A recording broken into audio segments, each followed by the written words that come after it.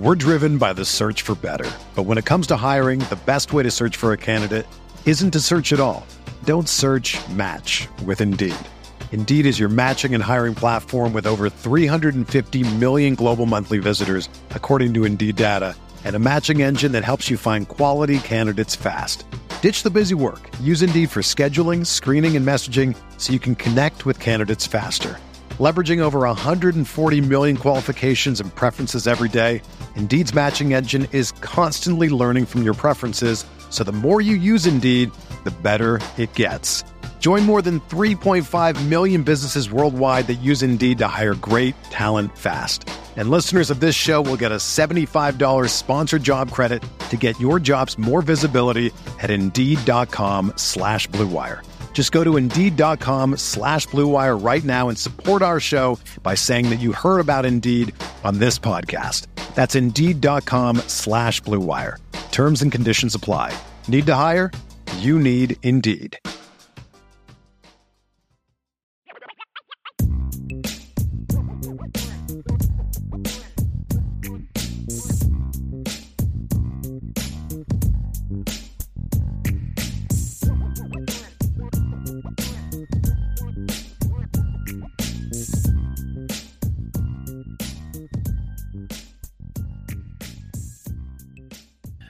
All right, let's get to some questions here, Ryan, and we'll address some of the things you guys bring up. So Irish and Chi-Town said, Ryan, is there a difference in difficulty in recruiting in Texas compared to other states? I mean, to other states, obviously that's just a little broad, right? So like it's going to be more difficult than recruiting Illinois kids, right? I mean, because that's like just your stopping ground. That's your like immediate area. That's so let's compare it to the other, the East Coast, to Florida, right, down the south, out to California, which would be the tougher areas. So let's compare it to that, right? So let's compare it to that.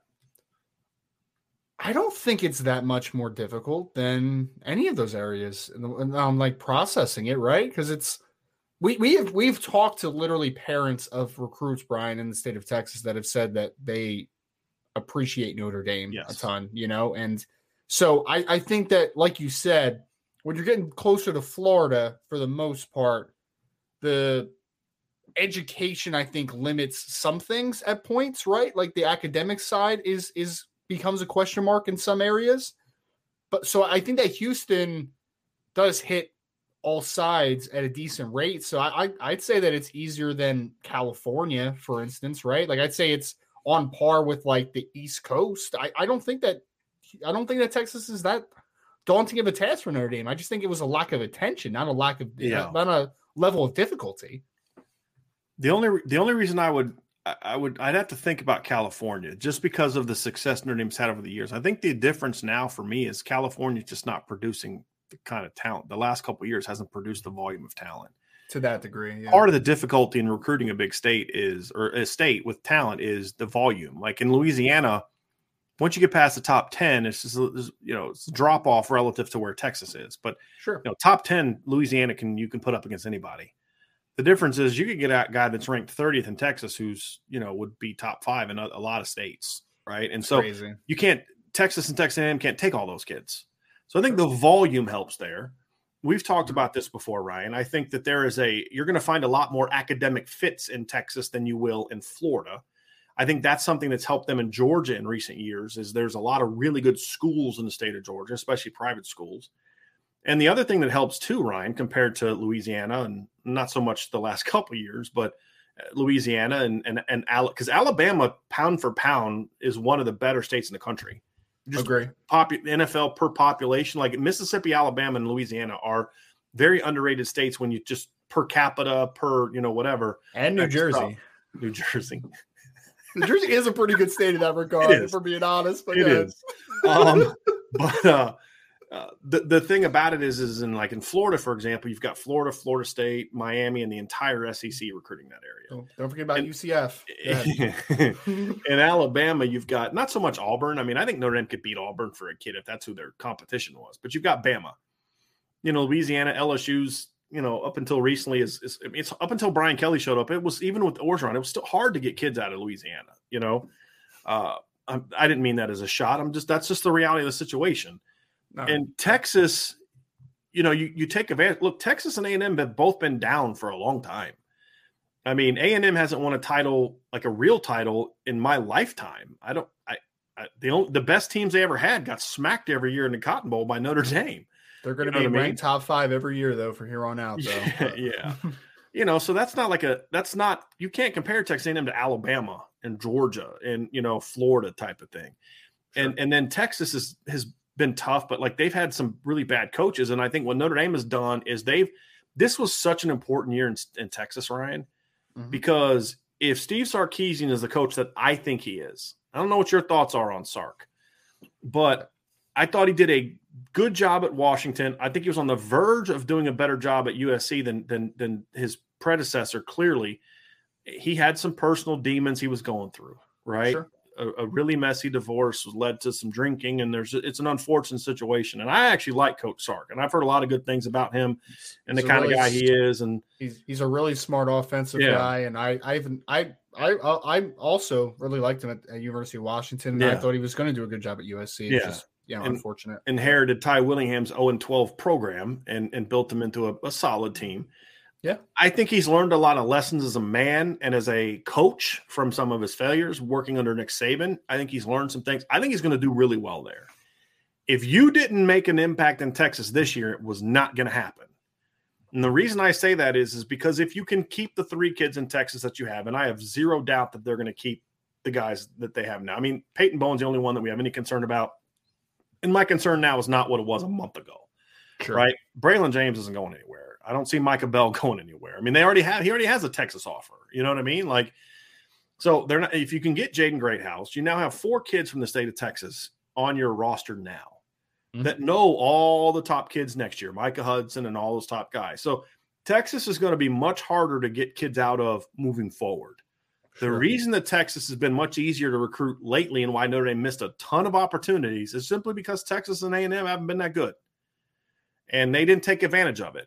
And of course, you kind of have to include Oklahoma because they're basically de facto in-state school in regards to how they recruit the state. You know what I mean? But still, even then, I mean, Oklahoma beat Notre Dame for kids, but you should have got a kid or 2 a year out of Texas. If you don't get a kid or 2 a year out of Texas, you're not doing it right. Agree. It would have been harder to do that moving forward with the very top guys, right? I mean, because think about it, Notre Dame's going to get 3 kids from Texas. If they get Jaden Greathouse, they're going to get 4 kids from Texas, and every single one is ranked as a top 100 player nationally by at least one recruiting service. Yep. That it's high-level talent. That has been a little harder to get out of Texas, in my opinion. And it's going to get even harder if Steve Sarkisian wins there. But what makes it easier is that you've established a track record, as Ryan said, a pipeline. Yep. So when those kids visit next year, Michael Hudson's going to see some familiar faces if Notre Dame can convince him to come on campus for a visit. That he plays 7-on-7 ball with, exactly. Right? Works out with, trains with, you know what I mean? And he knows they're going to tell him the honest truth about what it's like playing at Notre Dame. 100%. And I think that's very important. Very important. Agree completely. We're driven by the search for better. But when it comes to hiring, the best way to search for a candidate isn't to search at all. Don't search, match with Indeed. Indeed is your matching and hiring platform with over 350 million global monthly visitors, according to Indeed data, and a matching engine that helps you find quality candidates fast. Ditch the busy work. Use Indeed for scheduling, screening, and messaging so you can connect with candidates faster. Leveraging over 140 million qualifications and preferences every day, Indeed's matching engine is constantly learning from your preferences, so the more you use Indeed, the better it gets. Join more than 3.5 million businesses worldwide that use Indeed to hire great talent fast. And listeners of this show will get a $75 sponsored job credit to get your jobs more visibility at Indeed.com/Blue Wire. Just go to Indeed.com/Blue Wire right now and support our show by saying that you heard about Indeed on this podcast. That's Indeed.com/Blue Wire. Terms and conditions apply. Need to hire? You need Indeed. My wife is the coffee drinker in our house. So when I told her about trying out Trade Coffee, she was curious.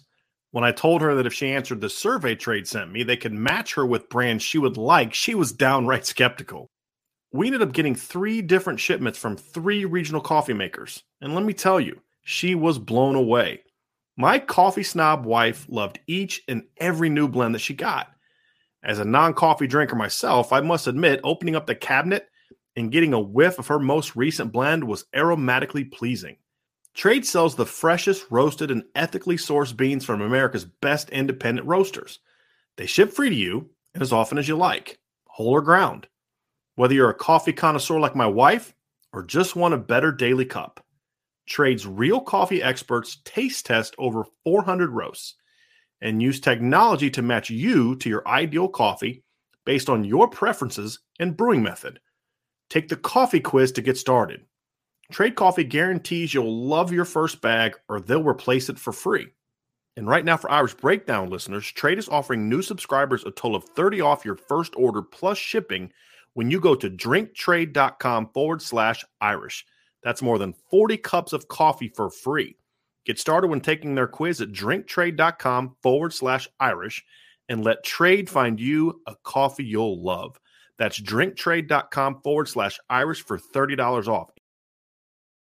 Matt D says, it's nice to see a kid with ridiculous recovery speed. Imagine how he will be once he gets technique down. 100%. Yeah. And Matt, happy anniversary, buddy. Happy anniversary. Happy anniversary. Toe Jam 1992, B. Ryan. Is he going to lose, talking about Micah Bell, he's going to lose some speed when he hits the Bayless bulk up? I mean, so this is the thing, right? Usually speed stays relative to a player as long as you don't overbulk them, right? Like you don't play with and outside of their frame. I think that one thing that Bell has is I don't think Bell's length is that bad. I think that he's a 5'10 type of kid with probably 30-inch arms, 31-inch arms. Like it's not terrible length in that regard. And he's a skinny kid all the way around, right? So he might be 160-something pounds, but he can hold a substantial amount of weight. Like he's a skinny kid. There's room to grow in that regard. So, Toe Jam, as long as you don't bulk him too much, you're not going to sacrifice the athleticism. He should be able to maintain it as his body continues to mature. I think the other thing too, Ryan, you have to look at track record, right? Like some strength programs for football, they put too much weight on kids. It's all about power and explosiveness, and some kids lose speed.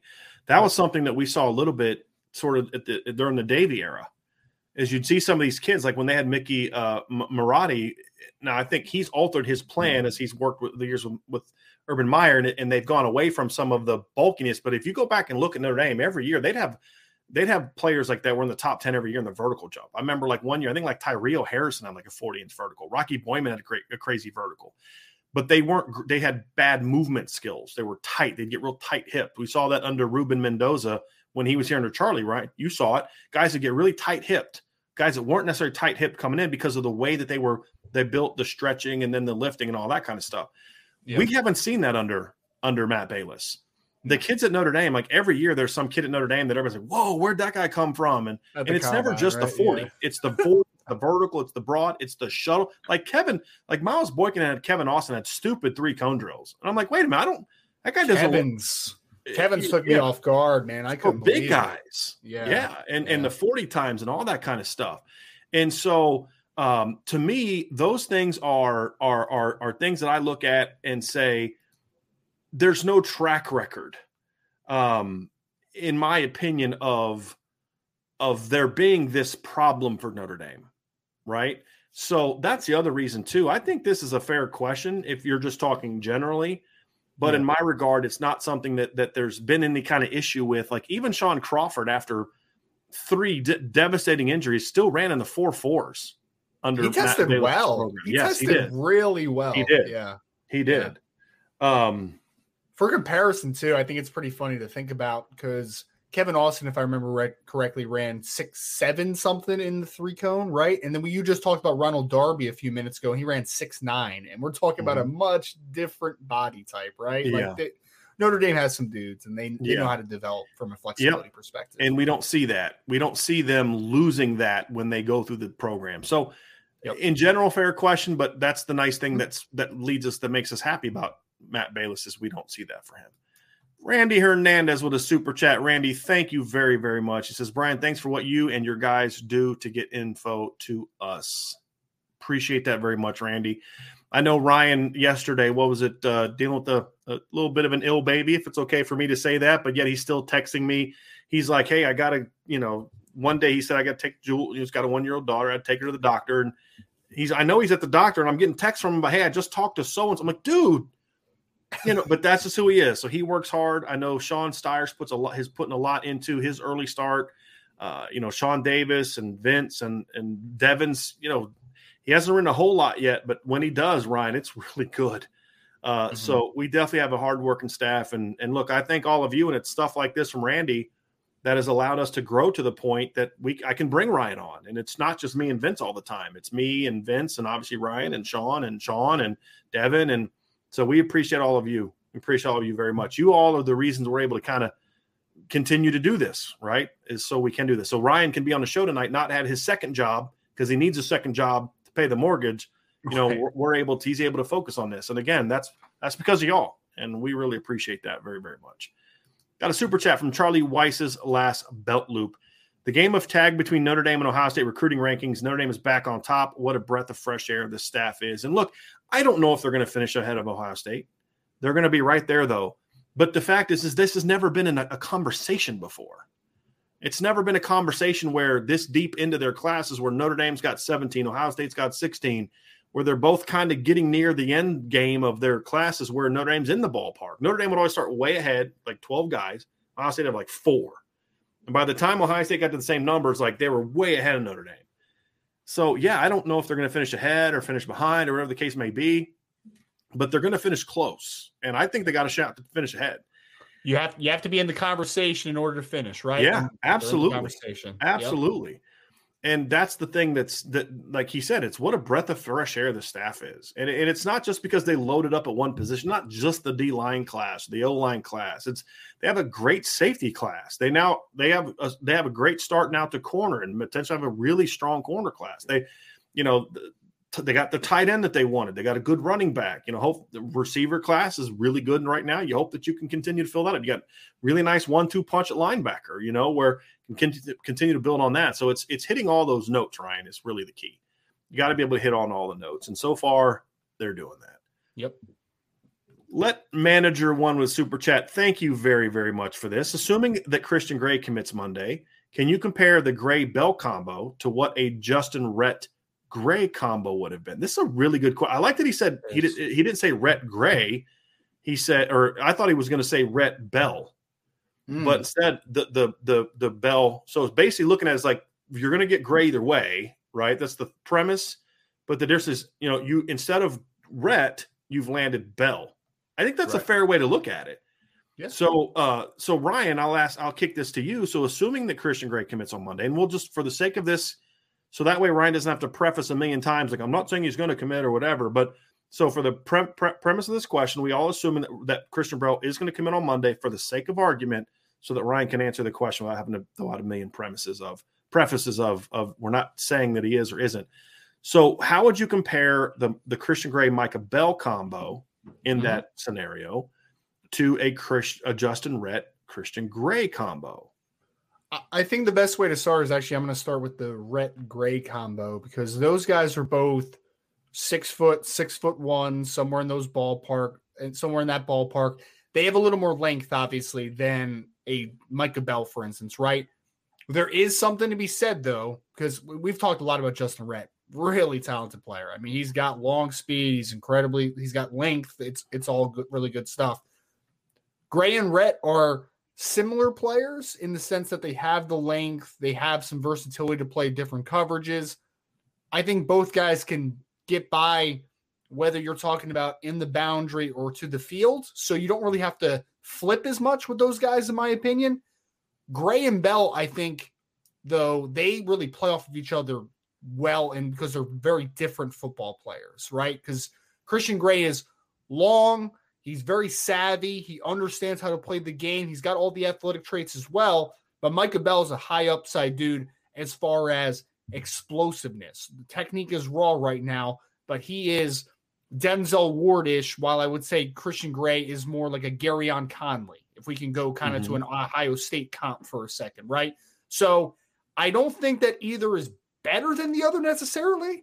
I think that it's just difference, right? When in the first one that they have potential to get in Christian Gray and Micah Bell, those guys play off of each other and they're very different football players. While I think Rhett and Gray are a little more similar than the first combo. So it's just going to be a little bit of a different combination as far as stylistic approaches.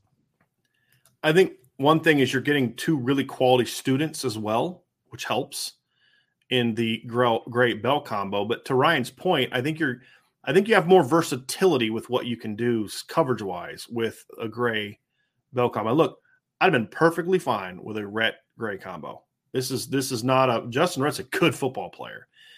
I'll say this. I think that I had probably more question marks with him than I did with others for some other reasons, including technical, some technical things, Ryan. But I had Justin Rhett graded out as a top 150 player. He is closer to just Christian Gray. I have Micah Bell graded out as a top 100 player just because his speed grade and his playmaking grade and his coverage instincts and all those things grade out really, really high. I mean, really high. Mm-hmm. He is the highest in my opinion, of all of them in regards to the ceiling. I think Christian Gray of all three had the highest floor. Agree. I think Justin Rhett had the second highest ceiling, but he had, in my opinion, the lowest floor of the three. And so that's kind of, to me, how I see it shaking out is how I think that. But look, either one of these duos would have made us very happy. 100%. So again, we're not going to do the whole, well, he's not at Notre Dame anymore, he wasn't that good.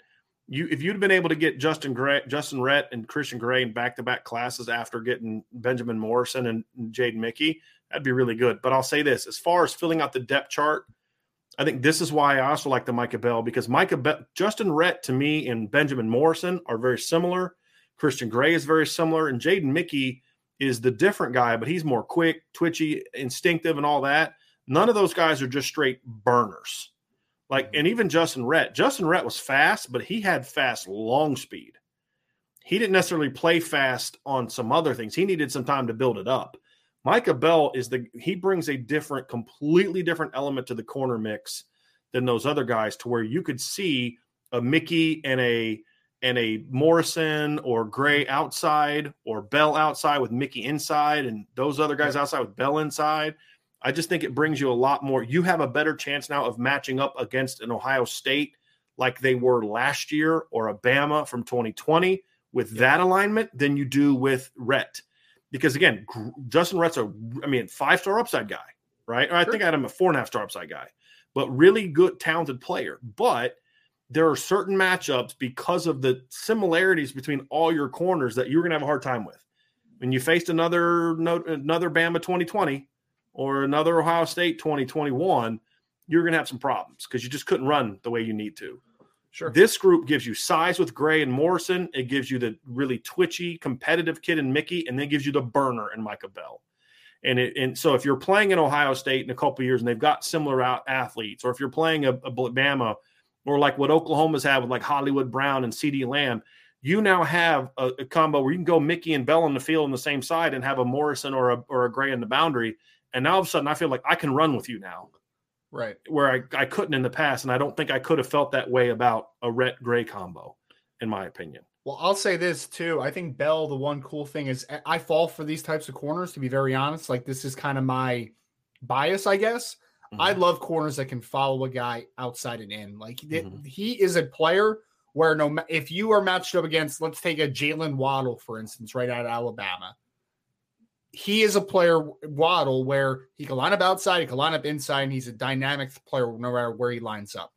Micah Bell is the type of kid that can follow that type of player, right? Like, he can follow a guy outside and in. And to your point, Brian, even if they come out and let's say they have two receivers to one side and they're kind of like a stacked type of look, right? And you have, let's say for argument's sake, for the 2023 version, you got Micah Bell to that side and you got Peyton Bowen to that side, right? Peyton Bowen's on the inside guy. And they motion the inside guy out. Peyton Bowen rolls over with him. And now you have Micah Bell line up in the slot. You can do that because every player, and I don't think we've talked about this enough, every player in this class so far, when I talk about Peyton Bowen, especially Micah Bell, and potentially Christian Gray, they can all play man-to-man coverage. And having those types of guys is so valuable. Peyton Bowen can roll down and he could play in the slot. I even think Adon Schuler could do a little bit of that, although Peyton's obviously, I think, would be a little better of a player for that. But the ability to match up man-to-man across the board, I don't think you always had that at Notre Dame over the last few years, to be honest with you. I don't think you had guys where you were comfortable to put on an island. That combo, I think, gives you some hope that you have that ability moving forward. Like we've talked about, I think some of Notre Dame's corner combos have been underrated in recent years. And even some of their players like Nick McLeod was a good football player, but we saw against teams like Bama and in the rematch against Clemson where even in the first game against Clemson, because Carnell Powell had a couple big plays in that game. If you could play some teams that could just flat out run, Notre Dame was going to have some problems. And that's the point you're making, Ryan. Outside of 2018, you really weren't in a situation where you just literally could just say, hey, we can run with you and we can play man. We can run with you. And having him along with Christian Gray and Benjamin Morrison, and to a degree, Jaden Mickey, I would argue Benjamin Morrison or Jaden Mickey, Christian Gray, like one of those three guys are going to be your slower guy. Well, sure. Christian Gray supposedly ran a 4.42 at Ohio State's camp last summer. Like Jaden Mickey, slow guy. Yeah, Jaden Mickey was the guy that when he got to Notre Dame's campus, I kept hearing from people, like some of my sources, like this kid's a lot faster than we thought he was. Mm-hmm. That's the kind of stuff you want to hear. So, there's a chance that Benjamin Morrison from a 40-yard dash standpoint could be the slowest of the four guys. And he might still be like a 4.5 low. Yeah, and he's the guy that still to me I view as like the best player of the four, just all around player of the four. So that's where you want to be, man. That's really where you want to be. It's a great place to be, and it's exciting time for Notre Dame. Absolutely on that. Matt D says Marcus Freeman has definitely destroyed the narrative when it comes to recruiting. This weekend has the potential to be a crazy weekend for our fan base. I'm hyped for this. I feel bad that the narrative was also created by people that just did not have the initiative to put in a lot of effort. Like I feel like for a while it was just because I felt honestly, Matt, like for the longest time before I started covering the team closely, I felt the same way. I was like, oh man, I was used to like get into that funk, like, oh God, kids don't want to go to school and they don't want to go play in South Bend, Indiana, and it's cold and blah, blah, blah.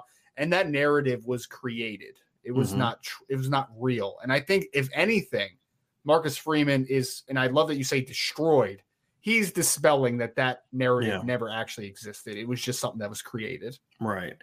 Ryan, it's interesting you say that. So like, have you had, you've talked to a lot of kids, 23 and 24 class.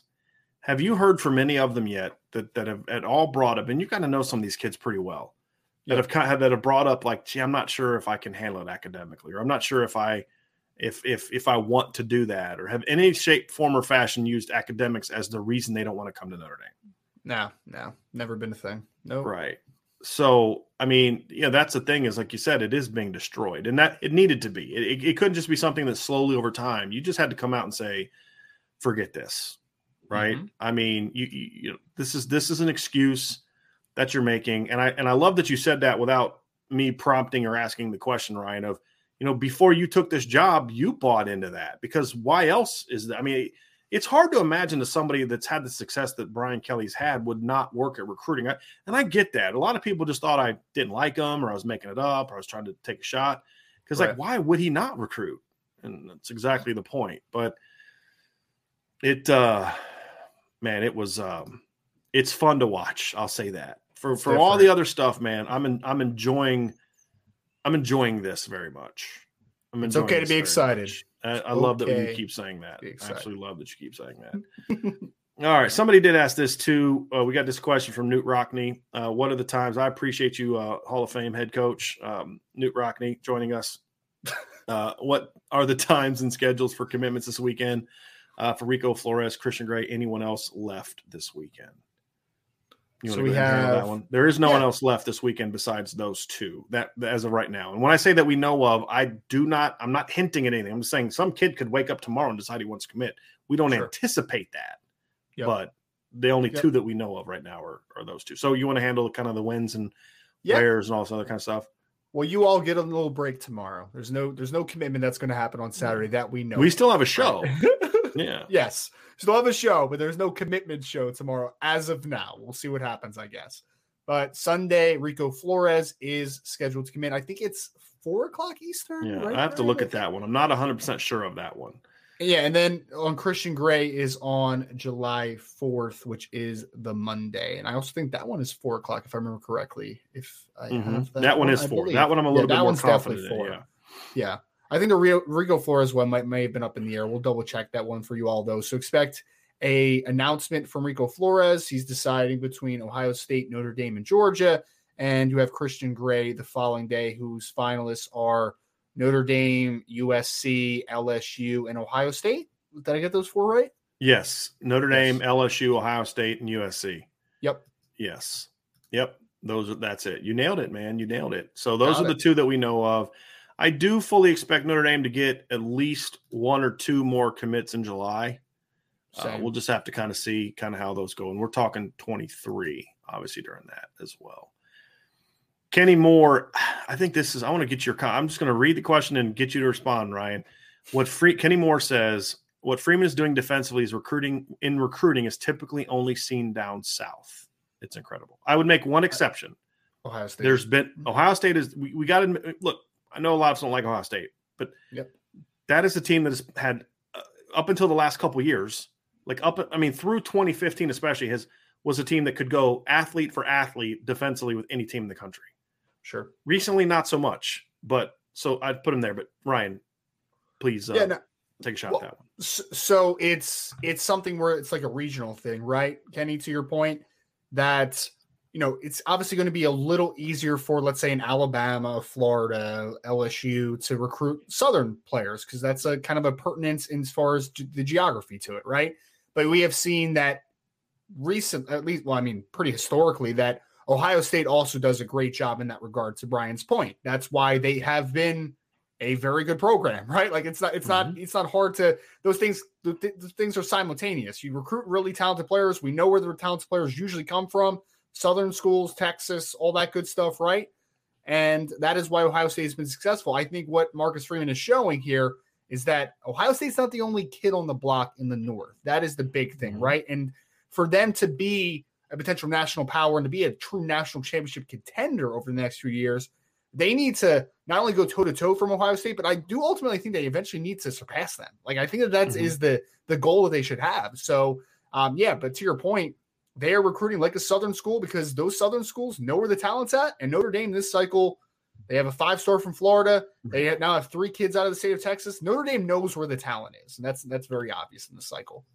The reality too, Ryan, is look, no one that is worth listening to has ever said it's easy. It's as easy to recruit at Notre Dame as it is Alabama. I've never said that because it's not true. It is harder. The thing is, it's not too hard where it can't be done. And that's the thing and the reason is, as Ryan said, that's where most of the talent is. It's easier to recruit if most of the elite athletes in the country were in Pennsylvania, Ohio, Michigan, Indiana, and Illinois, Notre Dame would have no problem recruiting the athletes that Alabama and Clemson and teams like that have had. No problem. And then Southern schools would be in a tougher spot, right? Exactly. It's just like a reverse. Exactly. And that used to be kind of true because the North could match the South. And think about the 88 Notre Dame team. 2 of the best athletes in the entire country that year were Ricky Waters and Rocket Ismail. The best corner in the country from 88 to 90 was probably Todd Light. They were all from the North, two from Pennsylvania, and Todd Light was from Michigan. He's from Flint, Michigan. And so, they went down south and got some guys, but Michael Stonebreaker from Louisiana, Tony Rice was from South Carolina, but there was a lot. Jerome Bettis was from Michigan. There was a lot more Northern athletes. It's just not the case anymore. And that's made it hard. So it is harder. Sure.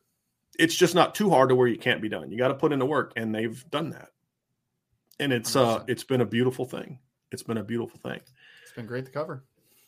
Siggy 13, thanks Ryan and Brian for the double header today. You are welcome. Ben Tarnowski asks, will he push Tyree for fastest on the team? If we're just talking track, he's already faster than Chris Tyree. Yeah, I guess we're just talking in a 40-foot race, right? Yes, absolutely. Yeah. The minute he steps on the campus, I think he's going to have a opportunity to be the fastest player on the roster. Absolutely. He'd have to get slower to not be. And that's the thing. Now, can he be their fastest football player? I think so. I mean, based off film, I think so. And that's saying something because Chris Tyree is a game changer. Mm-hmm. I mean, we've seen it. We've already seen it. And the fact is that he won't be the fastest kid on the team anymore when this kid shows up, which is, again, that's not like hey, let's forget about Chris Tyree is dynamic. Sure. Look, the track numbers are what they are, and the film is what it is. This kid has a little bit more wiggle than Tyree had, which is why he can translate to corner. You know, Tyree's a one cut and go, really explosive kind of guy with good patience. This kid is more of a, he can move as well, and that's something else you gotta. Well, and the last question we had before that was about the recruiting like Southern schools, right? Like, I mean, think about it, Brian. Like a year from now, Notre Dame could have a 4.3 athlete in Chris Tyree. They could have a 4.3 athlete in Micah Bell, and they could have a 4.3 athlete in Peyton Bowen, who literally ran a 4.38. When's the last time Notre Dame had 3 legit 4.3 potential athletes on the team at the same time? Like, it's not, and that's where Notre Dame's moving to. Like, that's what the mission is getting faster. Right. It's kind of fun to think about that. Alan Watson giving us a little NIL money. Happy 4th, guys. Thank you for that, Alan, very, very much. My eligibility's gone, but I appreciate it. Matt Cathon with a super chat. Thank you for that, Matt. He says, how does it look with Micah Tees? Ryan, you just want to give a quick rundown because I know not everybody's been able to be on the show earlier today. Yes. So if you want to kind of give a quick rundown of kind of where things are, obviously we're not going to say where, but just kind of where things are in regards to the Notre Dame aspect with Micah Tees. Sure. Yeah. Micah Tees will be announcing on July 4th. He announced that earlier today. All we will say is that we do not expect it to be Notre Dame, and it is a little bit of an off the wall pick for Micah Tees. So we'll I don't know how much we'll talk about it, but it's an interesting decision. We'll leave it at that. People will want to ask us about it after it happens. I promise 100%. you. Yeah, we will get asked about that on the Tuesday show. I can assure you. Like, really? So it's going to be interesting. Yep. Very, very interesting. Toe Jam with a super chat. Toe Jam, thank you also, man. Very, very much. Great job so far this week. Have you heard any rumors of a 7-2 commitment? Also, is OJ going to wow, okay. Not going to read the rest of that. Right? Yeah, don't want to get demonetized. 7-2 commitment. I haven't heard that. I've had a bunch of people text me saying that some other show said that there was going to be a surprise announcement on 7-2 and it was a commitment. I honestly, I like to think I'm pretty plugged in. I've had multiple conversations today, and unless people are just lying to me, I don't expect there to be a commitment tomorrow. Could that change? I guess, but I don't know of one. So yeah, go ahead, Ryan. I was going to say, if anybody is out there that's not on the message board, you should commit to joining the message board. Oh, I dig it. All right, let's get down here. Mark E. Stewart. Mark, thank you for the super chat too, buddy. Appreciate it very much. It's always good when we get commits. Let's keep them coming. Yeah, it really is. And it just seems like there was like never really a lull. Like the lull was 23, but not overall because they, in between the time when they got their last 23 commit, who was their most recent before Jagasaw? Who was the most recent 2024 commit? I'm trying to. You mean 2023 commit? Yeah. Was it? It had to be Elijah Page, right? Elijah Page. That's right. At the beginning of June. That was the most recent one. Yep. And that was like the first week of June, I believe. That was June 7th. Or no, June 10th. And that came right before right after Joe Otting. So they got those two early in June. And then, 20 days go by before they get Charles Jagasaw. And then there's this thought, like, man, it's been a while. It was 20 flipping days, but it felt like it felt like forever, but in that time they got CJ Carr, they got Jack Larson, they got Cam Williams. I mean, it's just like they just been rolling, man. 20 days is like 20 years of Marcus Freeman. Oh my gosh. Man. It really is. Somebody just said something that I got to check on. Hold on a second. I got to check on this because that can't possibly be true. Give me a second. I need to check on this, everybody. This can't be true. Give me a second. This is about rankings. So if I'm looking at the 247 composite rankings last year, wow, it is. Notre Dame's class last year, they're 2-4 and on the 247 rankings. Their class last year, did they have Jabron Payne? Did they add Jabron Payne to that? Should have. They count him as a hard commit. So, yeah, wow, okay. So they had Notre Dame's total points last year. They finished with the number 7 composite class in the country. Their total points last year for Notre Dame was 275.44. And where are they right now? 269. That's crazy. So they are at 269.96 right now. So I'm going to just add a couple players in there for argument's sake. Let's just, for argument's sake, say that they get Rico Flores and Christian Gray. Like I said, just for argument's sake. Okay. Let's go here. Rico, Christian. They'd be at 280. So if they get 2 kids, if they finish up the week with 2 more players, they will be at 280, which means they will already be 5 points ahead of last year's class, which finished 7th in the country. The thing too is they'd have 3 fewer players. They'd only have 19 players. And that's really impressive. That's really impressive. And it would if they get those 2 players, their numbers, it would put them 7th, like they'd be ahead of themselves, right? No, it would put them 6th. They would also pass Penn State's class. They'd have if they don't sign another player after this weekend, they don't add anybody else, their 19 players would have a higher grade than last year's number 6, number 7 recruiting classes, Penn State and Notre Dame, who signed 25 and 22 kids. So I saw Mace K put that in there, and I saw that's like there's no way that they basically almost surpassed that right now. That's crazy. That's a little nuts. That's insane. Oh my goodness. And okay, here's just again, this is not, I'm kind of going down this rabbit hole now, right?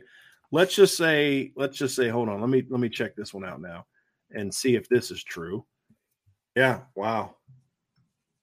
Okay. If they even miss out, yeah, they're gonna have a top 5 class this year. There's no question about it. They don't have to land them all. Yeah, okay, they're gonna have a top 5 class. Mace, you did it to me, man. You got me. You floored me. You said something that I was like, there's no way that can possibly be true. No way that can possibly be true. But it was. He was right. I should not have doubted you, buddy. Should not have doubted you. That's on me. That's on me. Michael says, so hypothetically, let's pull this up. So hypothetically, Notre Dame gets Christian Gray on the 4th. Do we have a numbers idea for 24 at corner and some names to watch for? Michael asked this before we did the story about who to know, like what's next. So we did go through some names, Michael. But I think the numbers question we didn't necessarily address, Ryan. What are your thoughts? I think to me it's 2. I was going to say 2. And if you can get a 3rd, as we said, I want 2 for sure. But I think the ideal thing for me would be 3 would be the ideal. I think 2 is the minimum. You got to get 2 to feel like you've met your numbers. But to me, I really want 3. I want 2 kind of outside-ish guys and Eli Bowen. That to me is the class that I want next year. I mean, I'd be good with that. Yeah, like if you're able to get, a Caleb Beasley type and either Emilio Agard or Jalen Mbakwa or, somebody like that, right? And then Eli Bowen, oh man, that now all of a sudden you're talking about your cornerback depth chart over a 4-year stretch is just absolutely loaded, in my opinion. Yes, it is. Yeah. All right, we got some more down here. Let's see here. That was a good question, Michael. Thank you for that. Chris Ayers, Michigan is currently ranked 50th. 247 has him with 130.35 points. Great time to be alive, friends. Just had to throw that out there. Matt D. So Matt D, this is my guy right here. Says, I want to make sure you have Mountain Dew to get you through the weekend. I appreciate that, Matt. And then he also gave us another super chat for thanks for the great shows. So this, my man is on his anniversary, 21st anniversary, by the way, everybody. So he's got me beat. Ryan, how many years have you been married? 5. So Matt's been married longer than the 2 of us combined. So Angela and I just celebrated our 14th wedding anniversary this past April. Oh no.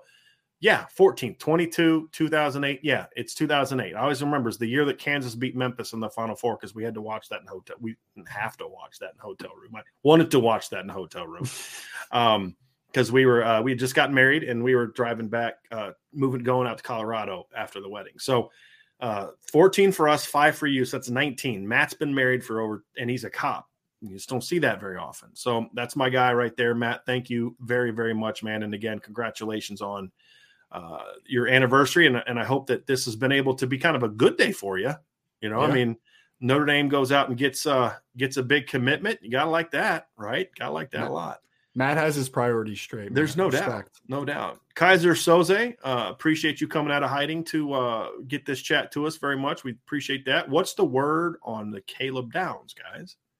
No change. I mean, it's there's obvious interest. He's been in Notre Dame many times at this point. I don't want to speak for Brian, but I believe it's going to be a very hard pull out of the South, and Ohio State's also making a good run at him as well. But I think it's unlikely still at this point, personally, but just me. Agree. I think he likes Notre Dame a lot. I think he likes other schools better. That's just kind of what it comes down to. Hey, it's Kaylee Cuoco for Priceline. Ready to go to your happy place for a happy price? Well, why didn't you say so? Just download the Priceline app right now and save up to 60% on hotels. So whether it's Cousin Kevin's Kazoo Concert in Kansas City, go Kevin, or Becky's Bachelorette Bash in Bermuda, you never have to miss a trip ever again. So download the Priceline app today. Your savings are waiting. Go to your happy place for a happy price. Go to your happy price, Priceline. Another day is here, and you're ready for it. What to wear? Check. Breakfast, lunch, and dinner? Check. Planning for what's next and how to save for it? That's where Bank of America can help. For your financial to-dos, Bank of America has experts ready to help get you closer to your goals. Get started at one of our local financial centers or 24/7 in our mobile banking app. Find a location near you at bankofamerica.com/talktous. What would you like the power to do? Mobile banking requires downloading the app and is only available for select devices. Message and data rates may apply. Bank of America NA, member FDIC. Josh Buffo, the motivational business banker, asks, what D-back have we had that was faster in the past decade? I mean, I would say that the fastest cornerback they've had in the last decade was Troy Pride, right? And he was better. For some of the older people, do any of you remember what Allen Rossum's times were? Because Allen Rossum was also a really fast guy. He was small too, though, right? Yeah. He was like 5'8". Yeah. Yeah.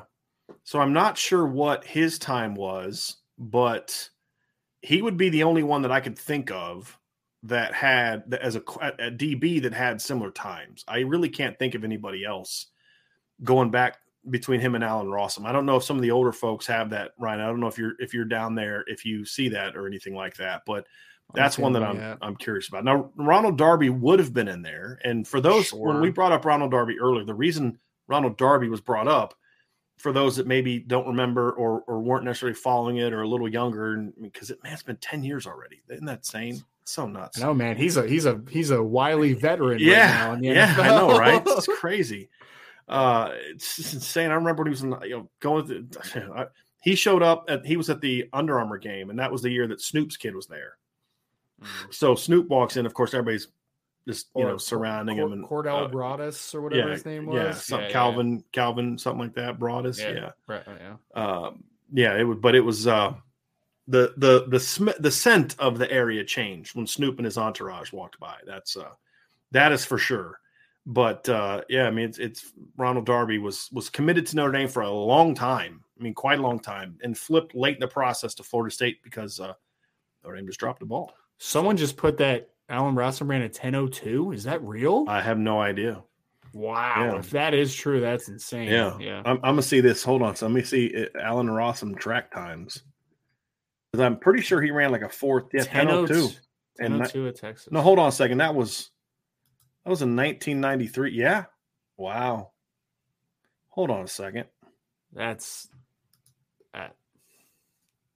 what it says here.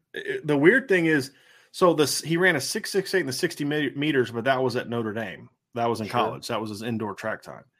Yeah, it says right here that in Dallas, another Texas guy. Who knew? But he ran a 10:02. That's insane speed. Like that is like borderline. Like this guy could potentially. That's Olympic. He could have developed into an Olympic guy. That's especially back in 1993. Like, that's a fast time now. For argument's sake, I'm pretty sure there's only been one player that has broken 10 seconds as a high schooler, and it was like 9:99. So like 10:02. Do you remember who that was? Some white kid that went to LSU, I think. I can't remember though. 1 second. But yeah, that is really fast. So this would be the fastest since Allen Rossum. But I remember Allen Rossum being a track guy. I would have thought somebody would have told me like 10.2 or 10.3. I was not expecting 10.02. And of course, that was Wikipedia.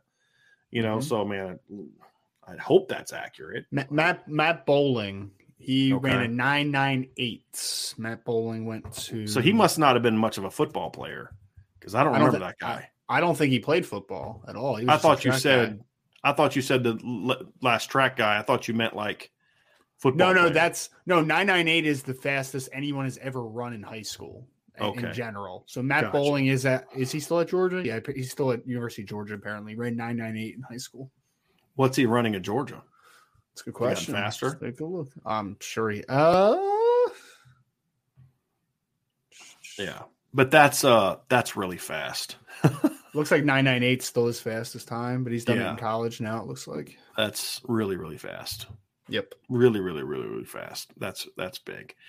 All right, let's see if we got any more questions here, Ryan. I'm kind of going through here now. If you see any down at the bottom, if you want to go ahead and grab. Let me see here real quick. Yeah, 10:02. Somebody else just sent me something on that as well. 10:02. That's moving. Somebody asked this, Ryan, are we going to finish the 2023 class before fall camp? Somebody kind of asked that earlier. No. For those that didn't watch it, do you want to just kind of explain who some of the guys are that we think could take decisions into the fall? Yeah. I mean, we've talked about Jaden Greathouse. We still think that may be pushed up. I don't know if it'll definitely go into the fall, but there's going to be guys like Samuel Mpemba who's definitely going to be into the fall. We'll see if Notre Dame keeps recruiting Monroe Freeling. We don't feel great about that, but we'll talk more about that at some point. But there's definitely a couple guys Notre Dame is targeting that we expect to take it into the fall. Now, to answer your question, could the class be done before August or before the season starts in regards to they don't get anybody else? Yeah. Sure. I still don't even think – I think that they're going to probably still get a quarterback, and I think that will be something that will probably go into the season. And again, Mpemba, Downs. So I there's a chance they don't land anybody else, but they won't be done recruiting. So I guess – it depends on what you define done as. They won't be done recruiting. They may not get anybody else, but they're still going to continue to try. No doubt about it. Michael Campbell says Tobias Merriweather has track speed too. His big time track speeds were more than 400. I mean, his best 100, I think, was like a 10.9, which is pretty fast for a 6'4" college football player. But I wouldn't call that that's a different universe. And he had good 200s, but he's better in those long strider events. Like Braylon James is really good in the hurdles, the 110 hurdles. What was his best? I think we got that same as like a 13.9. Some crazy number. It was like something that. In the 13s. And he hadn't done it since 8th grade or something. Right. This was he hadn't run hurdles in a long time. So, that's a little different animal. Here we go. Michael asks, would be an epic July to finish with Rico Flores, Christian Gray, Jason Moore, Jaden Greathouse, and Ronan Hannafin. Ryan, you want to? Yes. Now, I'll say this, Ryan. We do expect all of them. We think all of them are going to decide in July. Sure. You was kind of give an update for those who weren't able to listen to the show every day, just on those final three guys, or because we've already talked about Gray, but Jason Moore, Jaden Greathouse, and Ronan Hannafin. Obviously, one of them has not made a decision to decide this summer. That'd be Greathouse, but we've talked about that one. Yeah. So Jason Moore to start with. If you're on the message board, I put out that they are aiming to have their commitment announced next week sometime, hopefully, right? So tentatively, we definitely know it's going to be in July. It may be next week though for Jason Moore. We'll see what that currently stands. We think Notre Dame's in the thick of that one for sure.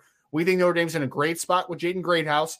The question has been, when is he going to pop? Because he talked to me a few weeks ago and said, I'm going to keep taking it into the fall, but we have reason to believe that might end up moving up, but we'll see kind of with the end result of that. And Ronan Hannafin's a guy that hasn't announced a decision date, but we believe that it will also be sometime in July, and Notre Dame is also in a very good spot for Ronan Hannafin currently. Mm-hmm. Michael says, so we could potentially see Brian and Ryan bust out the Gap Eraser T-shirts next year if Indy can pull 3 of Beasley, Bowen, Agard, Field, and so on. Heck yeah, you could. Yeah, I mean, if that's kind of what we had said we would do is the shirt we would have is Gap closed, but that's not going to be for recruiting. The Gap's not closed until they win a championship, so that would be when we would rock that one. There's no doubt about it. Does anybody know what Rocket Ismail's 100-meter times were in high school? Like some of the had to be fast. The older folks, because I remember listening to games growing up, and they would say something like, he's a 4.28 and all this other kind of stuff. This is like when he was a freshman. So I'd be very curious, like what his if people know what his track times were in high school.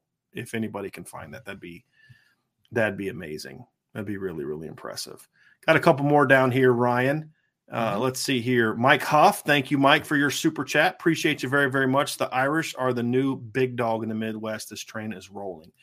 I would say they are now the other big dog in the Midwest on the recruiting trail. Again, I mean, I still think when you look at Ohio State, what they're doing, my guy Matt D just told me that Rocket was a 10-2 in the 100-meter dash. Which, again, speaks to just how fast Allen Rossum was. I mean, if he was faster than Rocket, that's insane. I would say that they are the other big dog in the Midwest. Again, we're just talking recruiting trail. Notre Dame's got still a lot to prove on the field, right? I mean, that's the big thing, right? We're talking recruiting right now. They still got to go out and beat somebody on the field. Sure. Somebody that matters in the field. But, yes, from a recruiting standpoint, with what they're doing, with the way they finished 22, due in large part to Marcus Freeman in the defensive class, with what they're doing now and then what they're doing in 24, yes, they are the other big dog in the Midwest. I don't see – they're not the new big dog. And that could be what Mike means. Like the new big dog meaning like, you know, they're now number 2 to Michigan because – Ohio State. Because for a long time from a recruiting standpoint, Ryan, it was Penn State would have the occasional really good class. Notre Dame would have the occasional really good class. But it was Ohio State and then everybody else. With what Notre Dame has done since Marcus Freeman was hired, I do think you can say that Notre Dame is if they haven't caught Ohio State, which again, let's see this class finish and see where they land when this class is finished. Mm-hmm. But if this class finishes the way that we think it can, then yes, you could say from a recruiting standpoint, again, because I know there's sometimes Ohio State fans and not all of them that can comprehend arguments as well as my guy Archer does. Most of them have, they'll hear something and take it a completely different way because they're from Ohio and they're Ohio State fans. So they may lose sight of what we're saying, but from a recruiting standpoint, yes, I mean, they have a chance to be that other big dog. There's just a lot that has to happen. In regards to the football field part. That's where they're still behind.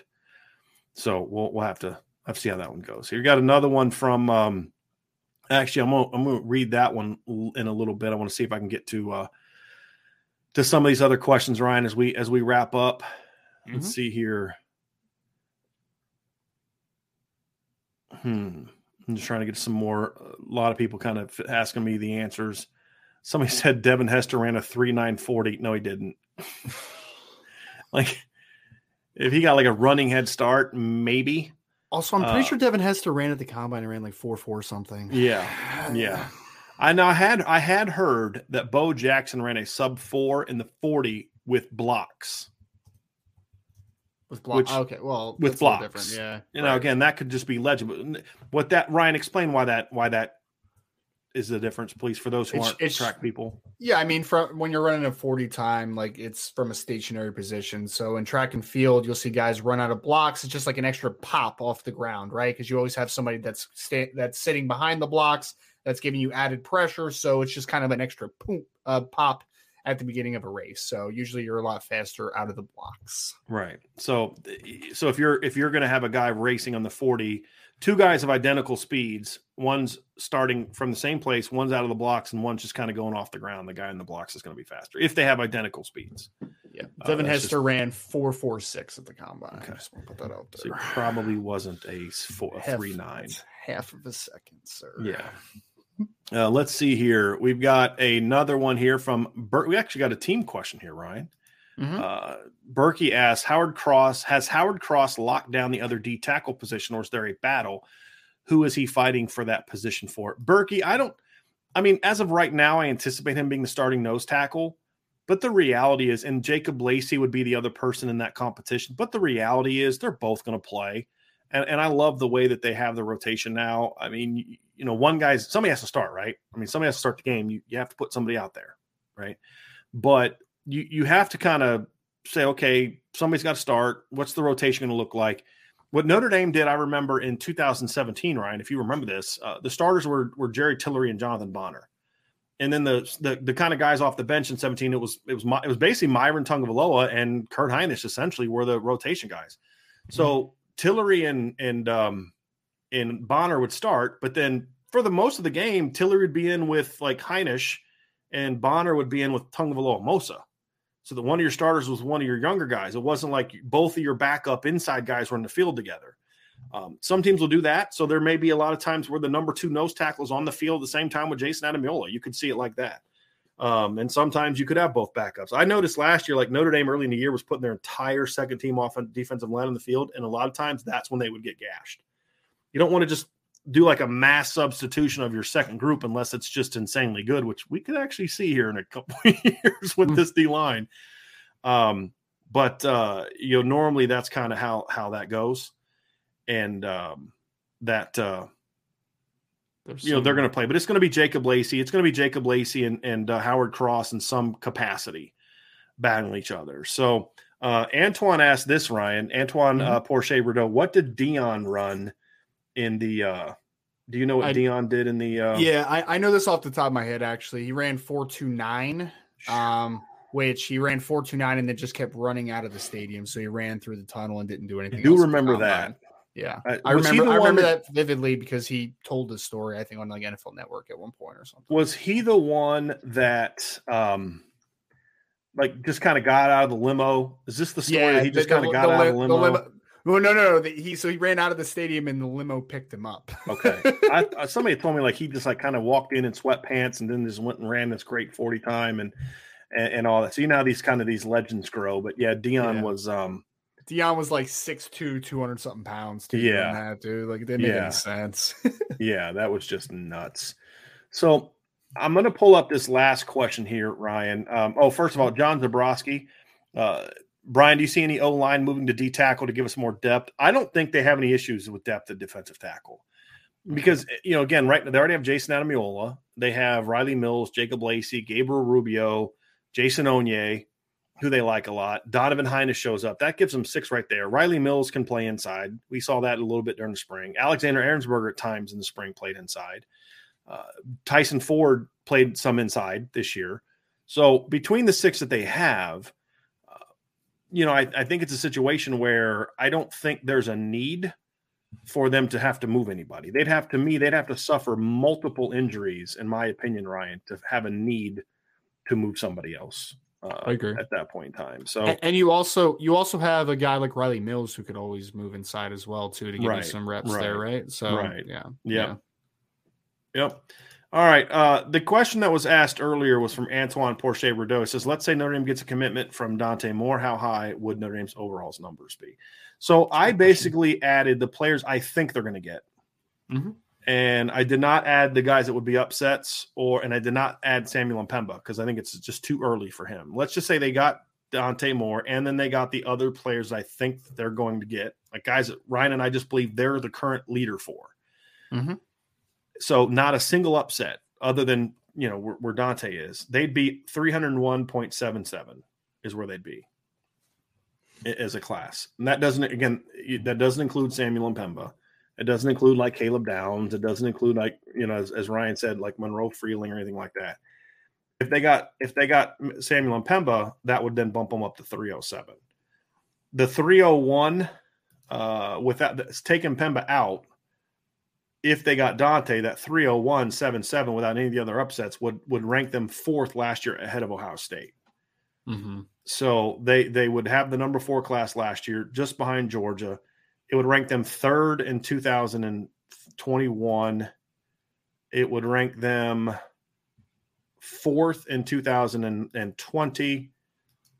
It would rank 3rd in 2020 and 2019. It would rank them third in 2018. And this is kind of what we were talking about earlier. It would rank them third in 2017 ahead of Georgia, behind Ohio State and Alabama. It's funny seeing the same teams over and over again. It would rank them second in 2016. And if they got Mpemba, it would rank them first in 2016. So it would rank third in 2003. And that's with Dante Moore. So if you were to replace him, if you take him out, they're 294. That's still really high. Yeah. If you replace him, and I'm going to just add a quarterback, I'm not going to say who it is, but I'm just going to rank a guy that's like in the top 200s. It wouldn't bump them up that much. It'd be like 296, 297-ish area. So, yeah, they'd have to land a quarterback that's solid, and they'd have to pull off an upset somewhere. So let's just say they got Samuel Mpemba, right? And then they also got the okay quarterback. That puts them at 302, which, again, is in that category. So they're going to have to pull off an upset and get a quarterback to for this class to reach its full potential without Dante Moore. But even without Dante Moore, it's a top 5 class like year after year after year. And, that's the quality that you want this group to be. Yep. So it's exciting. It's very exciting. Very exciting. So that was, I believe, the final question. Let me just kind of go through here real quick and make sure that we don't have any other super chats or any other questions that we just can't miss that just pop out. I don't see any more super chats, Ryan. I think we got to all those. If we missed your super chat, it wasn't on purpose. I'm going through them. I've gone through it twice to make sure we had them. It was not intentional, and I apologize in advance if that is the case. But I do think that we got them all here at this point in time, because I missed Mike Huff's about the big dog in the Midwest at first, and I was able to see that one earlier on the run through. So that is going to do it for tonight's show, everybody. Matt D says, hey, you will not be disappointed. Join the message board, IB message board. No clickbait, just straightforward information. And we have some fun too. But you're right. There will be no clickbait, because people ask why, because we don't get paid for advertising on the message board. I've made the message board ad free. And so if 2 people click on a story or 5,000 people click on a story, it doesn't matter. It's about memberships. And the only way you can really grow a membership company, in my opinion, the right way, is reliable information. If they don't trust you, they're not going to pay their hard-earned money to be on it. And so that's why we do what we do. So I appreciate that, Matt, very, very much. And Ryan, that's going to be it for the show, man. Big pickup. I mean, I know that we kind of went into the mailbag and those other kind of things, but this is a big pickup for Notre Dame, man. And we would be amiss if we didn't wrap the show up with just a reminder of just how important and how impactful getting Micah Bell is for Notre Dame. Absolutely. No, it's a great day because you're continuing, obviously, the momentum of the last few days going towards the July 4th date, but he is a player of a position that, like you said, Notre Dame needed to hit the ball out of the park as far as talent is concerned. They get the first cornerback in the class. They have a chance to cap off cornerback in a couple days as well with Christian Gray. But Micah Bell has massive upside, and it's at a position where you need to continue to add talent and speed, and that is what Micah Bell is going to bring to Notre Dame football, as well as being a great young man. Irish Chi-Town did ask if there's going to be a show on July 4th. We will have a show. We'll at least go live at 4 o'clock that day, and that is when Christian Gray is going to make his decision. So we'll at least go live then. And then as regards to, like, will there be a 1 o'clock show? I'm not sure yet. I really want to be able to give these guys the 4th off. And it's going to be probably me and Sean Davis for the show for Christian Gray. Because I want Ryan and I want Vince and I want Stiers to be able to enjoy the 4th. We're not going to have an IB Nation Sports Talk on Monday either. I want them to be able to spend time with their families. And Sean Davis wants to come on because he really wants to be there for Christian Gray's announcement. So he has agreed to come on. But I want to give the guys the rest of the time off. So we will probably not have any other shows. If we do something, it may, like, Ryan and I may kind of think of a topic we want to discuss for Monday. So we may, like, record it on Sunday, but I don't see that happening. I really want these guys to kind of have the weekend off to spend time with their families. So, that's kind of where they're at this point in time. So Ryan, that is going to do it, man. And, very busy week, but we're not done yet. We're going to be back tomorrow at 1 o'clock, most likely 1 o'clock Eastern, but that's why I got to hit that notification bell. Sean and I will be back for our TCF show. we're hoping to have a couple of the recent commits on the show with us as to talk during the recruiting section. Then, of course, we'll have a lot to say about some other things. We'll clearly talk about some Notre Dame team-related topics. We'll dive a little bit into the conference expansion and just some of our thoughts on that. So tomorrow's show is going to be a lot of fun. We'll be back on Sunday as well for Rico Flores' decision. I believe somebody said that's at 3 o'clock, Ryan. So it'll be like noon Pacific and then 3 o'clock. But again, folks, that's why you need to listen to what Matt D says. It's his anniversary, right? So you're doing it for him. Hit that like button, hit the like, hit the notification bell, hit the share, subscribe, all that good stuff, right? And the reason that it's good to hit the notification bell, because if you turn notifications on, however you receive the notifications, when we put a show up, it'll let you know that we're going live. And that's why it's important to have that. So that's why you have that on. So as always, everybody, like, subscribe, share, notification bell, sign up for the message board, buy the merch, all that good stuff. So that way you can enjoy everything that we're doing here at Irish Breakdown. So for Ryan, I'm Brian. Have a great rest of your night, everybody. And we will talk to you again tomorrow on the Irish Breakdown podcast.